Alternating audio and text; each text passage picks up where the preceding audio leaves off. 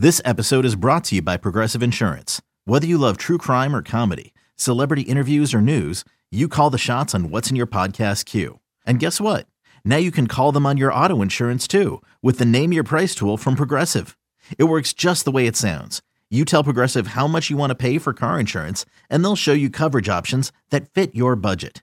Get your quote today at Progressive.com to join the over 28 million drivers who trust Progressive. Progressive Casualty Insurance Company and Affiliates. Price and coverage match limited by state law. Welcome in, ladies and gentlemen, to another edition of the Go 24/7 podcast. Thanks for listening. We're going to do a little draft day edition of the podcast, breaking down LSU's players in the NFL draft, which begins on Thursday, runs until Saturday. And LSU has a chance, of course, with the number one overall pick, Joe Burrow, and to have a record-setting 3-day draft as the NFL looks to take this thing virtually. We'll see how that all goes. But I'm Billy Embody, and with me to break it down, CBS Sports draft analyst Josh Edwards. Josh, thanks for the time today. Absolutely, man. We're a couple days away here, so things are starting to get pretty real. But I don't know about you. I'm actually a little surprised the NFL didn't expand this a little bit more and make it more of the spectacle that they love to make things, because it starts Thursday and ends Saturday. We don't have anything else going on right now. They could theoretically make this a 4+ day event, and I don't think anybody would have an issue with it. That's a great point. I was looking at it. I'm down here in Florida right now, kind of waiting this thing out. And I looked at the start time for the 8 o'clock first round, and I'm like, man, we're not going to be done until midnight, 1 a.m. when it's all said and done. It's like getting that prime time Saturday night game, and you're just saying, oh, no, I'm going to be there until 2 a.m. But it's going to be fun. I wish they would have extended it a couple days as well and tried to move things out. But it's going to start fast for LSU. Joe Burrow expected to be the number one overall pick to Cincinnati. Do you see that changing at all? Do you see them making a move that might cause their fan base to burn down the stadium? No, I can understand the argument that maybe Miami has enough picks to make an appealing offer. Mike Brown is fairly stubborn in the way that he conducts business, so I don't think that they're going to trade out of that pick. I think it's even more appealing that Joe Burrow is an Ohio native, originally from Athens. So I think that appeals to him, not only to be able to have a franchise face, but have a guy that's from the state that has this deeper connection with fans already in the state of Ohio. So I think that's a really strong pull for them. In fact, I would be pretty irritated if they take more than, 5 minutes of their 10 minutes on the clock. Yeah, and he'll go right to work knowing Joe Burrow and just how he wants to approach this thing. He's been training to be the number one pick and the first week one starter for the Bengals. And do you think that's a reasonable thing with Andy Dalton looking like he's still going to be there next year for him to just come right in and start?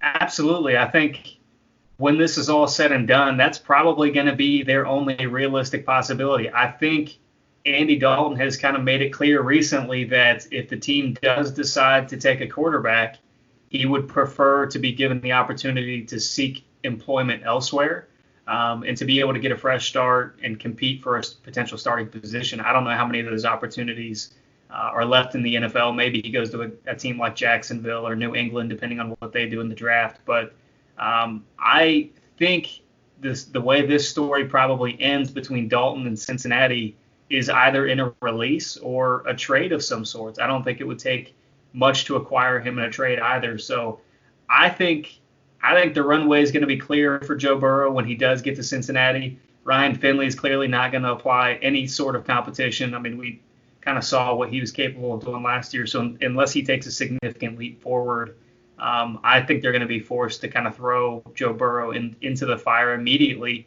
and just kind of allow him to develop. But I do think that they start to value the offensive line unit. I think they're actually going to invest in that unit a little bit more heavily this offseason. They've got Jonah Williams coming back, which I know it sounds weird to have a former Crimson Tide player blocking for a Tiger, but that's the reality of the situation. And I wouldn't be surprised if they went right tackle at the top of the second round either. So lots of opportunity to surround him with talent. They've already got Joe Mixon. They've got A.J. Green. They've got Tyler Boyd. So they've got weapons. If they can strengthen that offensive line unit, he's actually not walking into a bad situation. What is your expectation level for Burrow as a year one starter in the NFL?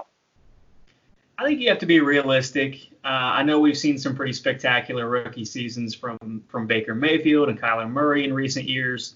At the same time, I don't think this is going to be a playoff team. He may be able to play well enough to earn Pro Bowl recognition because 6 other quarterbacks decide they're not going to play in the Pro Bowl because of playoff work or just deciding they don't want to take part in that opportunity. Also, we don't know what this season's going to look like with COVID-19, but Joe Burrow, I mean, he has all the talent in the world, but I think you have to be realistic with your expectations of a rookie quarterback. I mean, Patrick Mahomes didn't even play really his rookie season. They had a competent backup ahead of him, and that's why.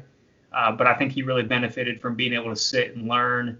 And then you see Baker Mayfield, when teams finally started to adjust to him as a sophomore, so to speak, he was slowed down a little bit. So there's going to be a learning curve in the NFL. I think Joe Burrow is probably a little bit smaller because he has been so exposed to the SEC this past year. He's seen a lot of talent. So there's not going to be as much of an adjustment for him because he makes reads so quickly. But you also have to consider he's going to be in a new offense. This is not going to be Joe Brady's offense. I would have loved to see them hire Joe Brady and kind of continue building their relationship. But the reality is that this is going to be a new offense. It's going to take some time for him to get to know his teammates, get on the same page with everybody. We don't know if they're going to have training camp. I mean, if he doesn't have training camp, it's going to be difficult for him to get on the same page in terms of route anticipation and all that kind of stuff. So there's a lot of variables. I would expect, he has a solid season, but probably nothing spectacular. And as far as expectations, LSU expected to be right there to challenge for the top number of first-round draft picks with the guys like Caleb Chasson, Justin Jefferson, Christian Fulton, Grant Delpit, maybe even Clyde Edwards-Helaire, Patrick Queen. How do you see the first round playing out for LSU, and do they have enough guys in that mix to take that top spot in first-round picks? I see 3 certainties, obviously Joe Burrow being one of them. Caleb, I've been one of his biggest cheerleaders dating back to September, October. I know he's had some injury issues, but at the same time, I don't know how anybody could look at the tape and not see the talent that he offers. I mean, he's solid in coverage. He's, really good off the edge. So I'm comfortable with him being taken in the top half of the first round if a team decides to do that. But I think he's going to land comfortably in the first round. And then Justin Jefferson, again, I was probably higher on him earlier than most. I was touting him as the 4th best receiver in this class before the combine because you see his ability to make plays down the field. He's elusive after the catch. He's got what you look for in that position. So I don't think there's a way that he gets out of the first round. He's clearly cemented himself as, one of the top 4 receivers in this class in my eyes. And then you kind of have some guys that, probably they'll be close. Patrick Queen, I think, is the next most likely. One of those smaller modern day NFL linebackers. There's a lot of teams in the back half of the first round that need some linebacker help, whether it's the Titans, the Ravens, possibly the Patriots, the Saints. There's a lot of teams that need a linebacker in that part of the draft. Grant Delpit, not as many teams need a safety in that part of the draft, and I think he could possibly slide out of the first round, but I still think that he's a first-round talent. He was dealing with a high ankle sprain this past year, and we saw what he was capable of doing in 2018. And then Christian Fulton, I'm a little bit lower on him than maybe some other people. I've got him in the second round, but I can understand him going in the first round as well because once you kind of get past C.J. Henderson, that next group of cornerbacks is kind of jumbled for me with Clemson's A.J. Terrell, Utah's Jalen Johnson, TCU's Jeff Gladney. I mean, there's a bunch of guys. Auburn's Noah Igbinoghene as well. So there's a handful of corners that could fall into that next group. It wouldn't surprise me if Christian Fulton is one of them. So you're looking at possibly 5 first-round picks.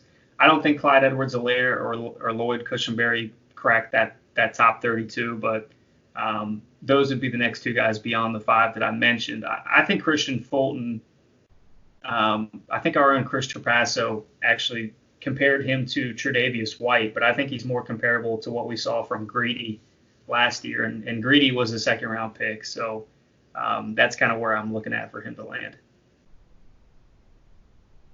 Very good. And I know we've got some sleepers to cover. We've got some overall historic things to touch on, and we're going to do that on the other side of this break from the Go 24/7 podcast.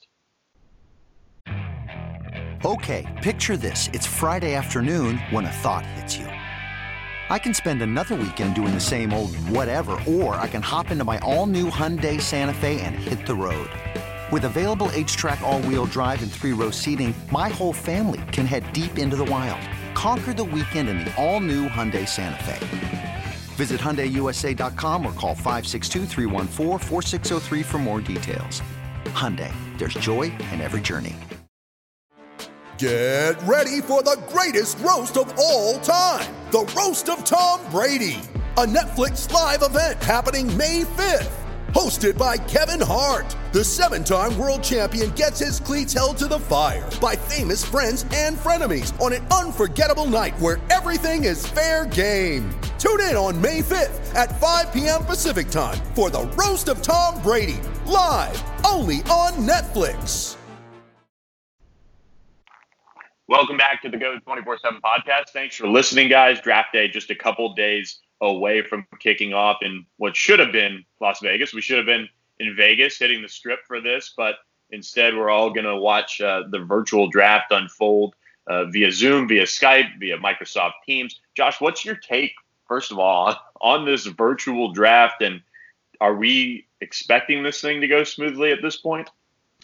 No, I don't expect 32 general managers to kind of come together. And we've heard all of the normal human interactions on Zoom kind of come out in the NFL virtual draft as well. We had some general managers that weren't muting their calls when they were on the conference call, which I'm sure we can all relate to that at some point in our lives. But these guys, I mean, they pick players for a living. They're not technological experts. So, and there's some older general managers in the league as well. They're going to be dealing with stuff that they have never seen before. So I don't think this is going to go off without a hitch. I know the draft kind of has this built-in pause, essentially, where if you're working on a trade and you don't think you're going to get it done in the allotted time that you have to make your selection, you can hit pause and take some more time to do that. But the counterpoint of that is, like you mentioned coming into this,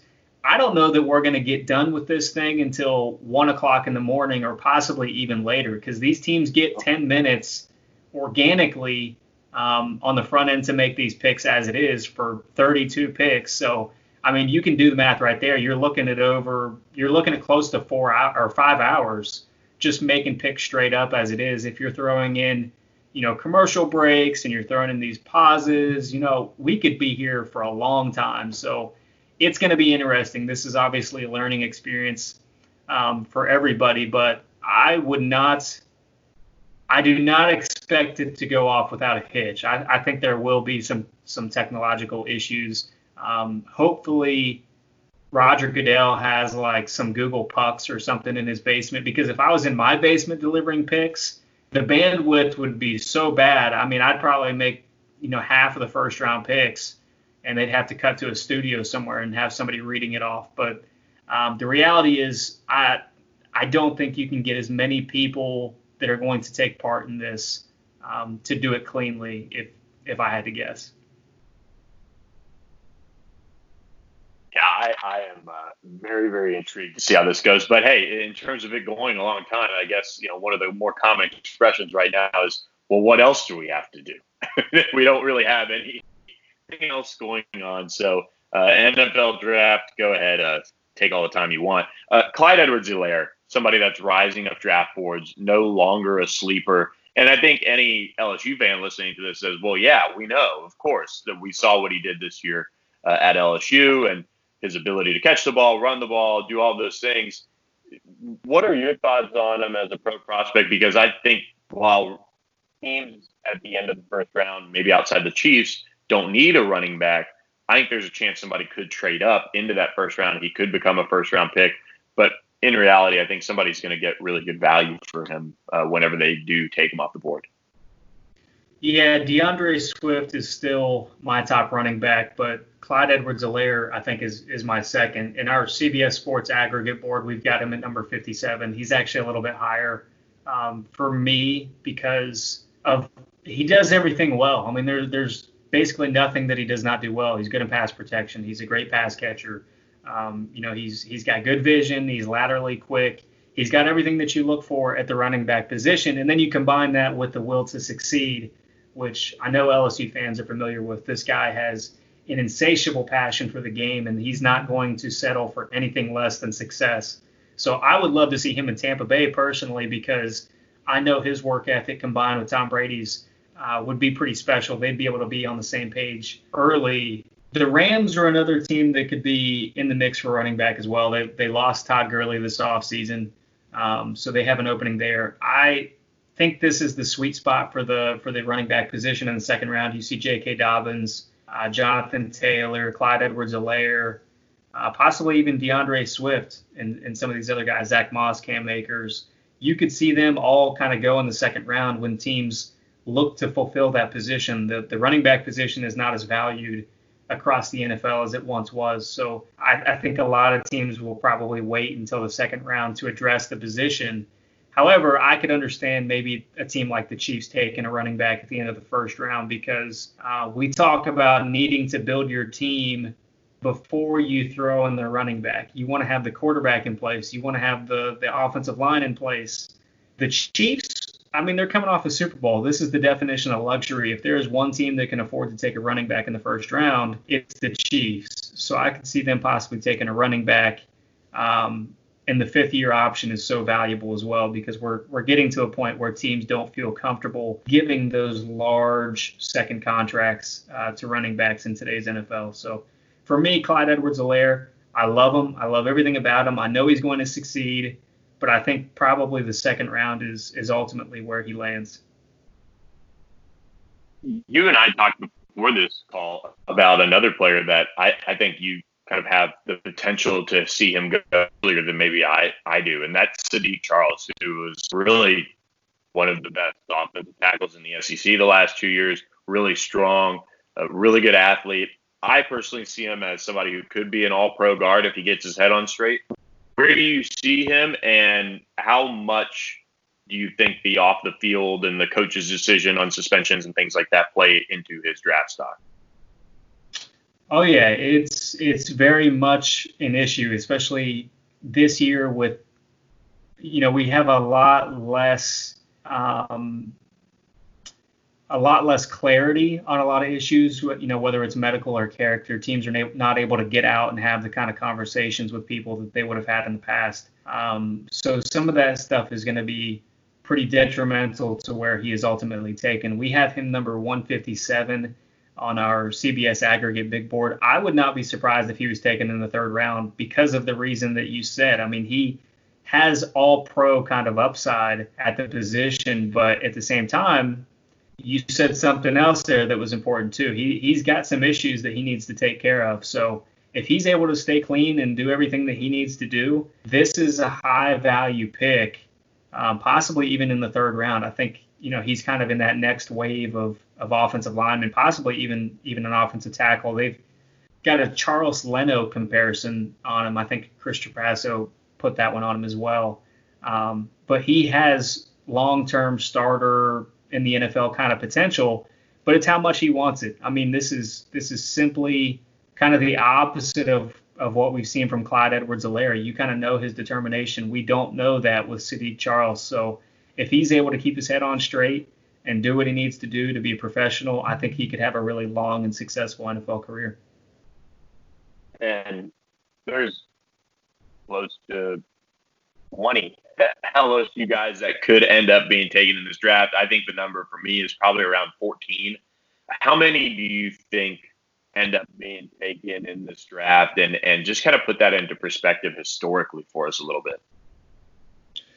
Yeah, so if we're looking at 255 picks, that would mean I've got 15 Tigers slated to be taken, and then I've got Stephon Sullivan going at 267. But I could easily see him in the draft as well, because he offers a lot of upside. His production was fairly limited at LSU, but at the same time, he's pretty raw. You see the talent when you see him on film. So I think there's a possibility you could even get 16 in this draft class, which, I don't know the record all time, but I know Alabama had 10 selected in 2017, which for them was a record at that time. I haven't seen what they've done here in the past couple of years. I'd have to explore that. But you're talking about 10 at Alabama kind of being, the bar, the expectation for them. To get 16, would be remarkable. I can't imagine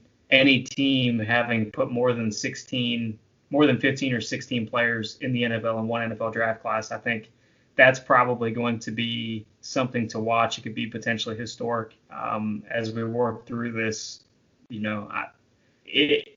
I have probably 15 comfortably being drafted, with Michael Divinity being the 15th. He's obviously got some uncertainty that teams are going to have to get to the bottom of as well. But I think they're comfortably going to get 14 and could get as much as 16, which I would imagine has to be some kind of a record. Yeah, it could be a historic night for LSU in a big way. We'll be watching it on our end. And, of course, you guys over at CBS Sports do a great job covering it all. We'll look forward to your last mock draft on Wednesday coming out, Josh, and get some rest after all this. I know it's going to be a long, long weekend for us, but it should be fun. No question, man. Thank you for having me on, and, stay safe. Yeah, you too. Thanks for joining us on the Go 24/7 podcast.